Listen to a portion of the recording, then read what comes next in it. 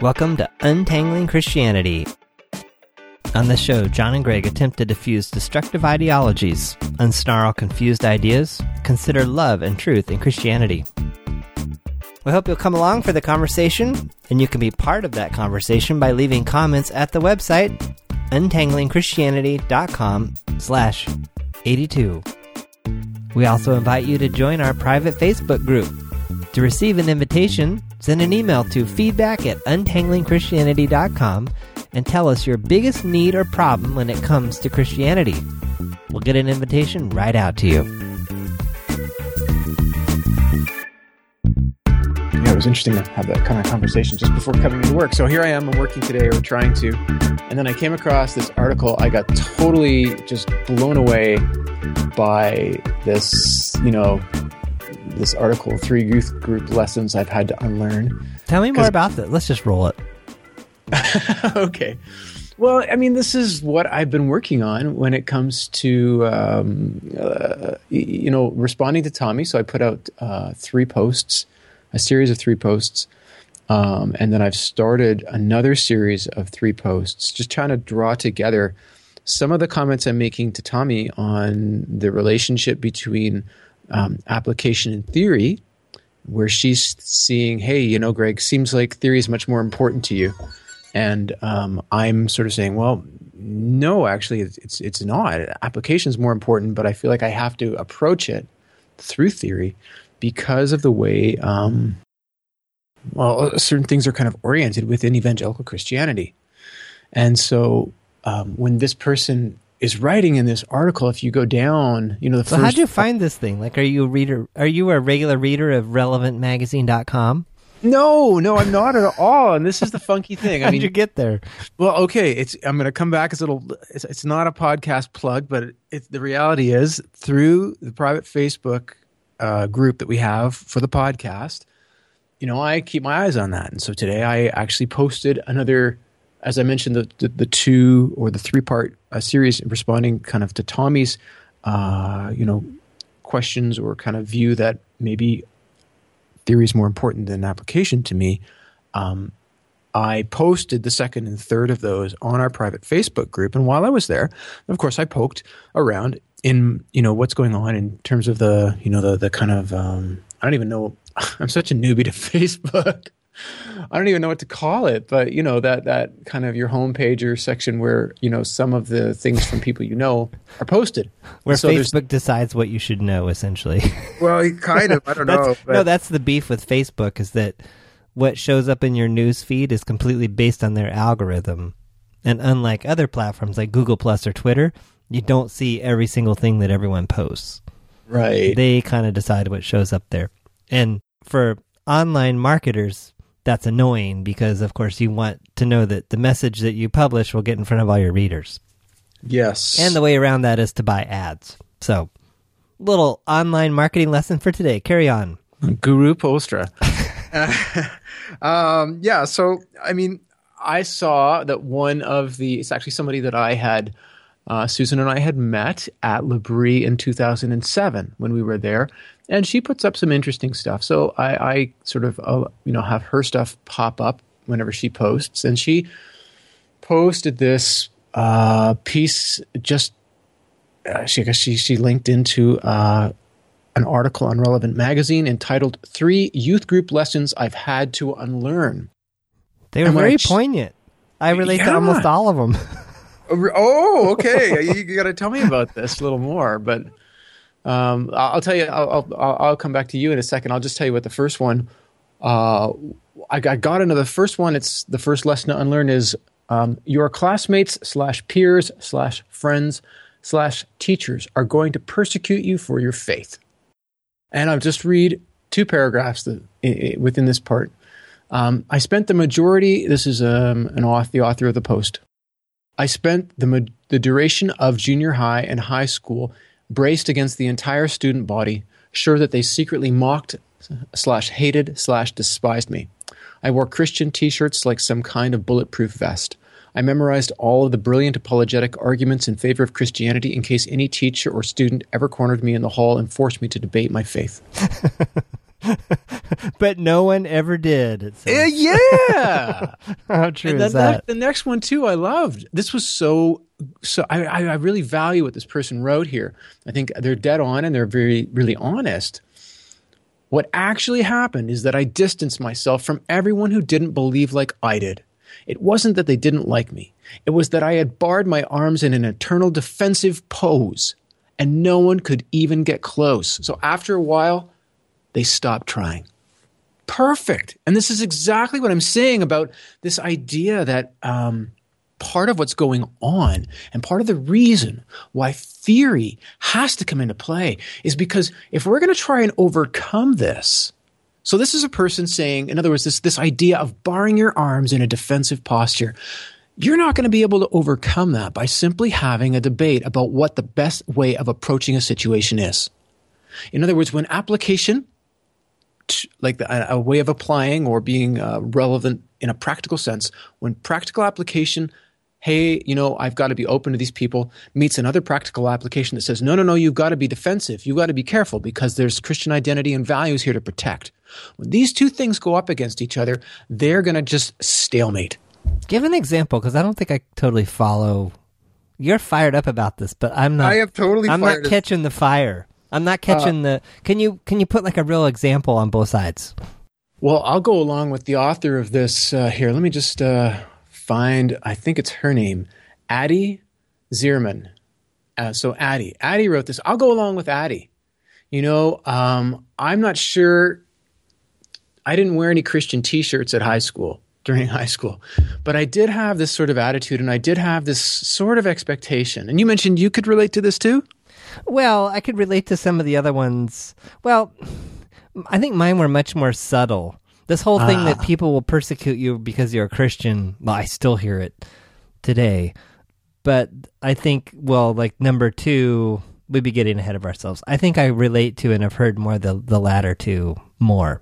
But okay, we'll keep those there as a teaser so people keep listening. Continue. Okay, good enough. Well, let me put this out there. So what I was writing on, I'm going to go back and flip between the posts that I wrote in response to Tommy's concern about my over or maybe excessive focus on theory and this post by Addie. And so I think what Addie's saying is, hey, I have this defensive view, this defensive posture. What she's not saying is where it came from. She had to unlearn it from youth group because it was just kind of taught that they were going to hate you. But I think there's more to it there. Well, you have to I'll be ready at any moment to give a defense of your faith, which is based on some Bible verse. Yeah, and I think a lot of this is based on that same Bible verse, the some Bible verse. I know what it's in Timothy, I think, but I'm not sure. No, it's a real verse. It's not like the God helps those that help themselves verse. It doesn't exist.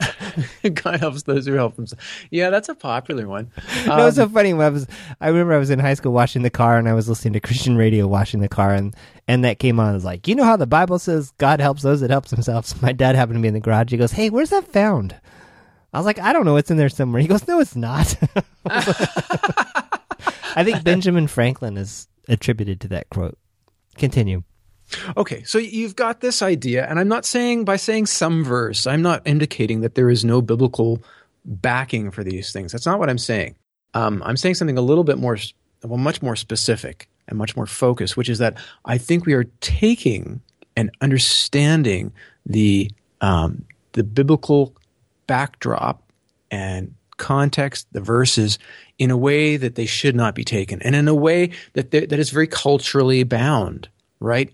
No one now that I know of is being taken seriously, at least, for making a claim to being a divinity. In antiquity, in first century Palestine, Caesar was taken very seriously. That was a very, very serious claim, right? You could lose your life over that. That's a serious claim. So there's a conflict between divinities, and there's going to be, if you're claiming a god other than Caesar and you're in first century Palestine, woe betide. That is bad news for you, dude. Don't do it, or be very, very careful. We don't have the same sort of thing. So, and this kind of idea that Christianity is foolishness to these people and a stumbling block to these people. Well, the whole Jewish question is very different now. So I'm not saying that there's no adversity, and I'm not saying that Christianity does not in any way kind of rub people in such a way that it provokes a response that could be considered generally negative. I'm not saying that. But I think what I'm looking at is this difference between how we would normally want to carry on an interaction with someone, and then how, when it comes to Christian situations, we end up carrying them out. And we end up carrying them out in Christian situations much more aggressively, or much more, if you like, defensively, because we have certain understandings that from the Bible that are there in the text, and that I am sure in their original context meant what we believe that they mean, or believe what they meant. In other words, there was real opposition. There really was this kind of animosity. There really was this sort of persecution.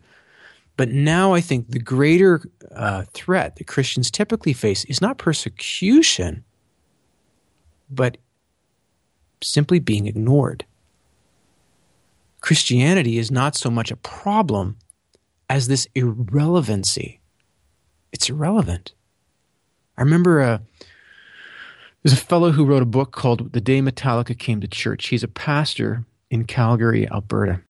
He was invited because of the success of the book, and it was indeed a case where Metallica, the rock band Metallica, heard that he was preaching something called The Gospel According to Metallica. They were in town for a concert, and they said, "We're coming. Can we bring our cameras?" And the guy said, "Yeah." And they did. And what ended up happening is he was later on, because of this sort of notoriety, but also not just notoriety, but his engagement, he's engaging with Metallica, who are, this kind of, I don't know if they're death metal, but they're close, right? They're serious metal band, definitely not Christian. And he was invited to a conference, and I'm not sure if it was an atheism conference or if the conference was just heavily populated by a lot of atheists, and he got to speak with these guys. And they said to him, or he said to them, what's the biggest issue with Christianity? And 201, they responded this way: Christianity is irrelevant, and Christians just don't get that. They act like their beliefs are actually relevant, and in this case, like they're defending them against something. And this comes right back to this article, right? This young woman has been taught from youth group, as she claims, or maybe church more generally, that you need to defend your beliefs, and you're going to be called upon to give an account for them. No, you're not. These people don't even care. Christianity is not even relevant. It's not even on the map. It's a totally different way of seeing things. And so this shift in terms of your practical engagement with people, what's happening, as far as I can see, is that Christians continue to apply Christian categories to other people, including the idea of non-Christian, right? That's a Christian category. People who are not Christians don't call themselves non-Christians. They may call themselves many things, but they don't call themselves that. And so part of what's going on, as far as I can see, is that, when Christians engage with other people in certain ways, and this is a kind of moving down the track towards some of the discussion I was having in these blog posts of mine, they will engage with certain set of rules. But when it comes to something where their faith is in question, or they think their faith is in question, they have a different set of rules. It becomes more about truth, God's truth, keeping God's truth, preserving it, defending it. And so what I've been talking about a lot in the blog posts I've been making is this idea of a boundary-focused perspective. I think we've raised this before in earlier podcasts. But one of the characteristics of this boundary-focused approach is that one is very ready to assume a defensive posture, which is making a couple of assumptions. One is there's something to defend, right? And that would be sort of Christian values and identity. But the other is that there's someone that I have to defend these things against. And I think this is a huge, huge misunderstanding, and that this woman, Addie Zierman, has really brought this out. Nobody was waiting to jump on me. It didn't happen, right? And I don't think she's in an unusual situation. But she also pushes this a little farther than I think where you're going, which is that it's all up to you. In other words, the responsibility of it. So number 2 is, I'll throw those out. Number 2 is your friend's salvation hinges on how well you can defend the gospel. And then number 3 is you have to do something to make a difference for God. To me, this is the guilt-ridden message of God did this amazing thing for you. Now what are you going to do for him? Yeah. So she's taken that in, or she's trying to get rid of it because she's taken it in and found it problematic. Say more about this too. I'm still not seeing the two sides that you're bringing up, or the two things that are in conflict, or the two things that are not connecting. Well, I think... Can you summarize them? Let me try. So what I'm seeing is this person is giving a practical example of what I'm looking at right now, which is the main problem is not that Christianity needs defending. The main problem is that by and large, Christianity is seen as irrelevant. So whose job is to make it relevant? Well, okay. I think that's the Christian's job to show that it is relevant. I think that is the job.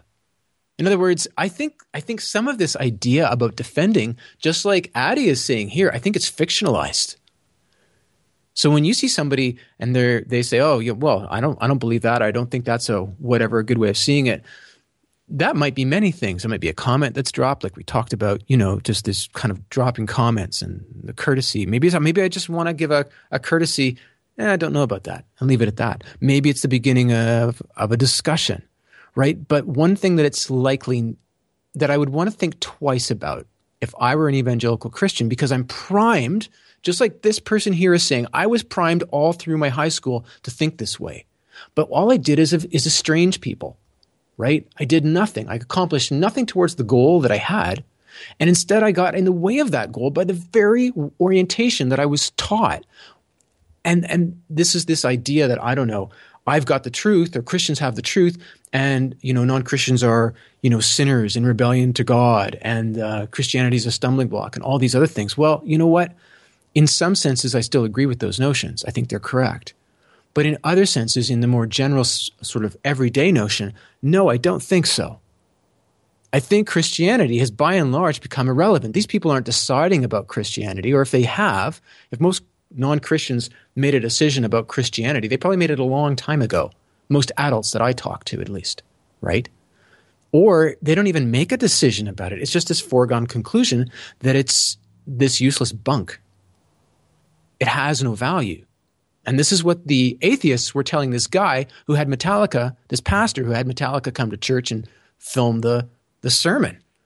Good for you. Looks like you're engaging.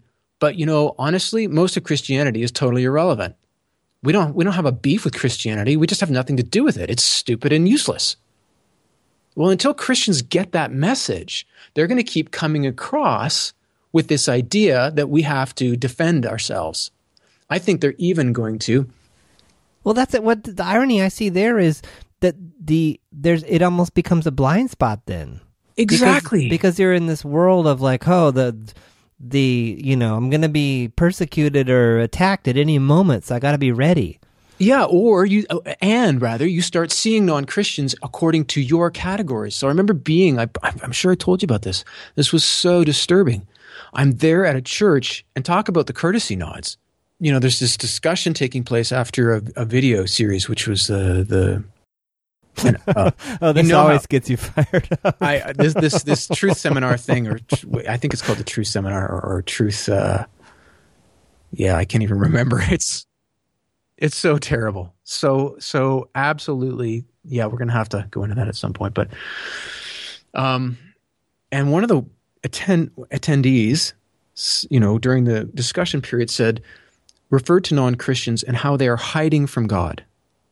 Now, how on earth can someone who does not believe in God, who does not believe Christianity has any value, who is not the least bit concerned about how welcoming or unwelcoming any given church happens to be, how on earth is that person hiding from God? Well, they're hiding from God. They just don't know that they're hiding from God. I've heard explanations like that too. Maybe they're not hiding, but they have a God-shaped hole and an emptiness in their life. But and how do you think they don't really know that they have that emptiness, but it's there. This kills me. And how do you think a conversation is going to go when I have that sort of... Well, you're going to pity them. You're going to look down on them. Oh, those poor people that don't have God. They don't know Jesus. Yeah, and I'm going to keep looking for ways in the conversation about how I can draw this out, right? How I can draw out how they're hiding from God. Well, you know what? That's got no...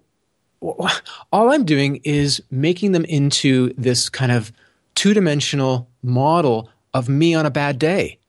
Hey, you're like backslidden me. So you're making up a bunch of assumptions about what they're thinking, where they're feeling, and where they're coming from, which may or most likely won't be true at all. Exactly. And how would you like to be in that conversation? Like, how long would that last for you, realistically? So when Christians, and this is the thing that just, I want to beat my fist on the table, is that when Christians have conversations with non-Christians and they go south for whatever reason, or they're non-starters, or, there's really no traction there, and they walk away, 9 times out of 10, and I'm talking more kind of, apologetic type conversations where we're talking about Christianity, not just talking about the weather or your neighbors and you're talking about your mutual fence. But when they have those apologetically related conversations or based conversations, and they go south for whatever reason or have no traction, 9 times out of 10, my understanding from Christians is that, well, this is just an indication of how, these people are, unfortunately, they're blind, or they're sinners, or they're this, or they're that. Their hearts are hardened. Their hearts are hardened. Well, no, actually, it's because you've pigeonholed them, you've mistreated them, you've devalued them, you show them no respect in the way you talk to them. And how on earth can, anything good come of that? Yeah, and so I guess it's that idea that we've totally... we're misrepresenting them, we're misunderstanding them, we're viewing them as us, we're looking down on them. Like, there's just that's a no-win situation. Like, part of the question, a big question that I want to ask is that if those are the circumstances, what does it mean when someone does,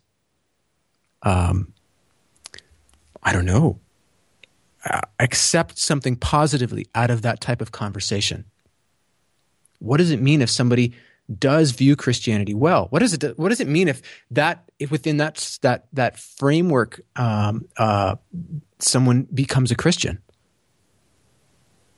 And honestly, my view there, and I don't know what you think about this, but I would think that is an extremely warped way to embrace Christianity. And the only way that I can see that type of interaction would be effective is if we're dealing with a very dysfunctional person, and this is very reminiscent for me of what it was like in the first 7 years when I was a Christian. I became a Christian, and, unbeknownst to me, I'm a teenager, but God was very much my father. In other words, the Christian God had all of the characteristics of my dad. And let me tell you, some of those characteristics weren't very good. But this is what I had been trained to anticipate. This is how I knew father, or any sort of notion of somebody over me in authority. And I just imputed all that onto my Christian beliefs. And no wonder those beliefs didn't hold up against real life situations that were difficult and nasty. Well, it's interesting, her number 3 point kind of ties into that. So number 3 says she had to unlearn the notion that you have to do something to make a difference for God. And she writes, youth group kids are so often pulsing with possibility, wild with hope and optimism. They want to do big things.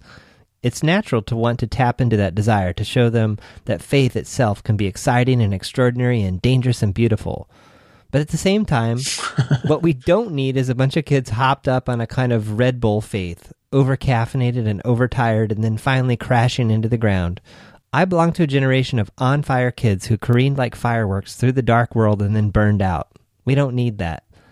And my own editorial comment there would be, I never really became a firework, and I never really completely burned out. I just didn't get it.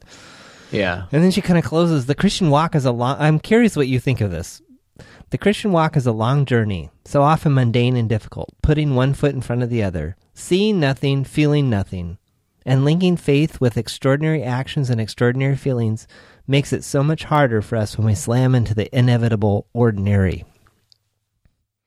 Not sure. I kind of see what she's saying, but I also wonder if you would say if there are some extraordinary aspects to Christianity. I think you would say too, though, wouldn't you? Yeah, I would say it's both. But I can relate to this kind of, kids hopped up on a kind of Red Bull faith, over-caffeinated, overtired. And yeah, these sort of enormous expectations. And I think what we need to be engaged with and prepared for are both. What are the exceptional sorts of experiences and situations that may occur? How would I be able to distinguish them? And I think one of the things that I found extraordinary is I presented part of my thesis to this past summer at L'Abri, and one or two students read pieces of the thesis, and it was interesting to me because I know one student definitely did, and we talked a little bit, and not enough to have a full sense that he'd really kind of grasped what I was saying, but after that I put out a writing over that summer. One of the finished pieces was about experience and how we actually go about vetting our experience. How do we determine what's real and what's not real? How do we engage in that way? How do we read, right? How do we become, as I've said a couple times before, good readers of ourselves and of our experience? And what was so striking to me, I gave this piece to a couple of people, and they're bright people, and they could not make heads or tails of it. Like, yeah, I kind of get it, but I just don't really get it. And I guess it was just so striking to me that we really don't teach people any of these skills. Like, if you're coming up with some of these skills, you've probably been to counseling. You spent some time with somebody who's helped you take stock of who you are, why you are the way you are, why you make some of the choices, why some of the choices you made and you thought were good might have been problematic for you, etc. Wait, but how do you know that the problem wasn't that what you wrote wasn't clear? You're kind of leaving that out. No. I'll say, in as much as I can say so, I'll say that what I wrote in my thesis was far less. Like I'll put it this way, right? The first couple blog posts I put out back in 2011, I remember some of your responses, and because you gave me feedback, and you were telling me, man, I don't really get this.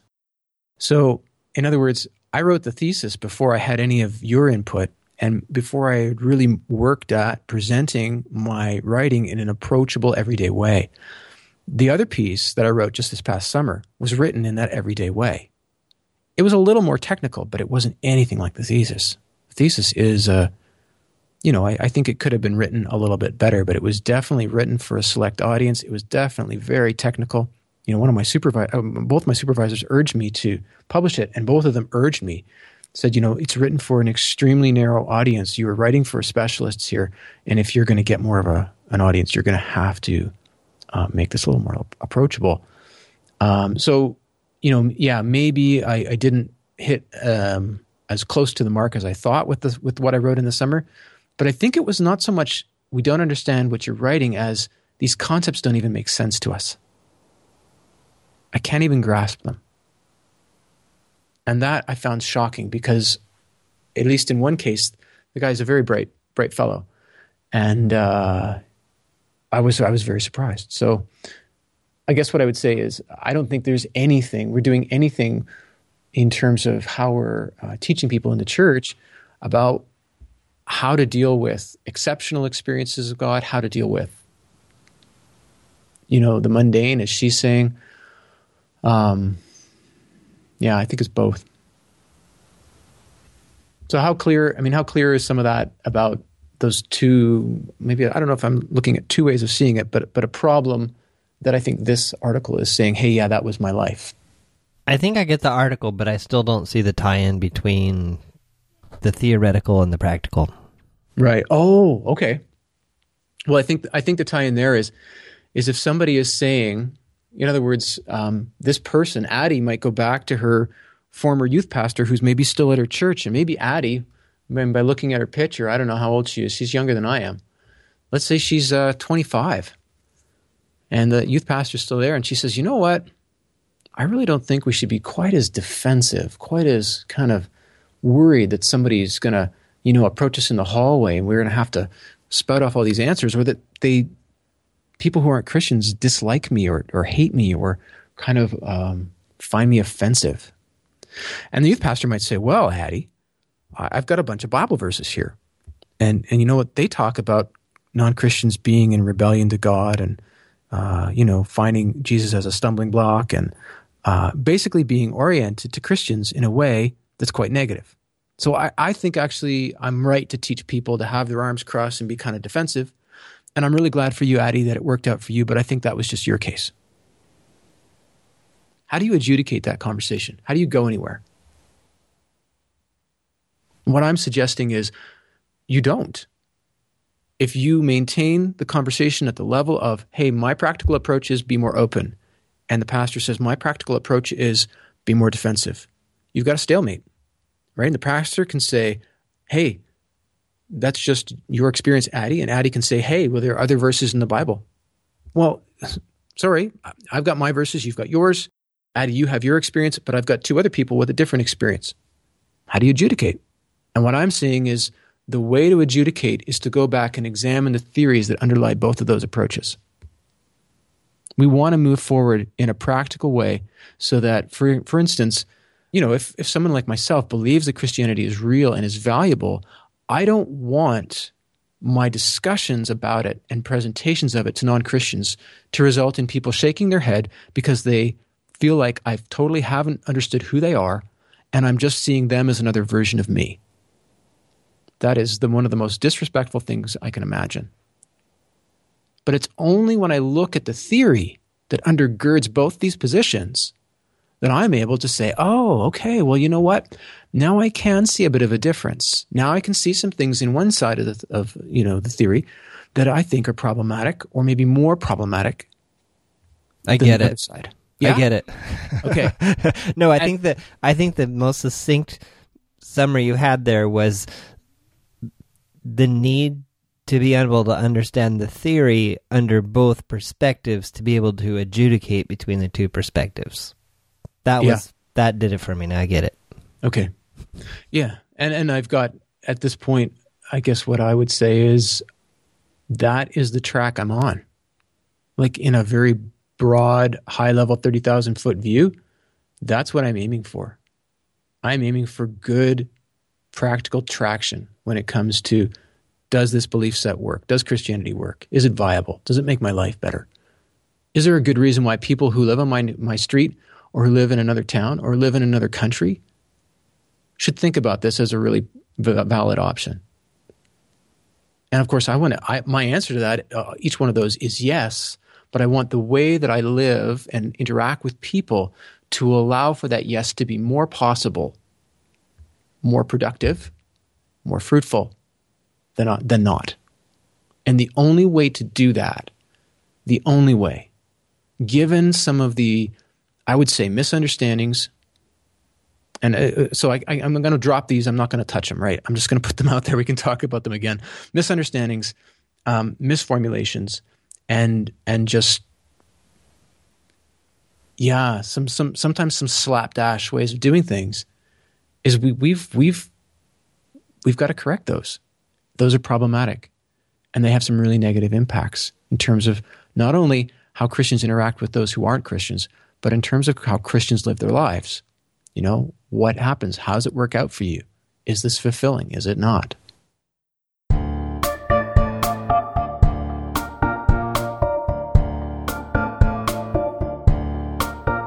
Thanks for listening to the Untangling Christianity podcast. We'd love to hear your thoughts or questions on this episode, so leave a comment at the website, untanglingchristianity.com/82. We also invite you to join our private Facebook group. To receive an invitation, send an email to feedback@untanglingchristianity.com and tell us your biggest need or problem when it comes to Christianity. we'll get an invitation right out to you. Music on this podcast is made possible by Kevin MacLeod at Incompetech.com and is licensed under a Creative Commons license.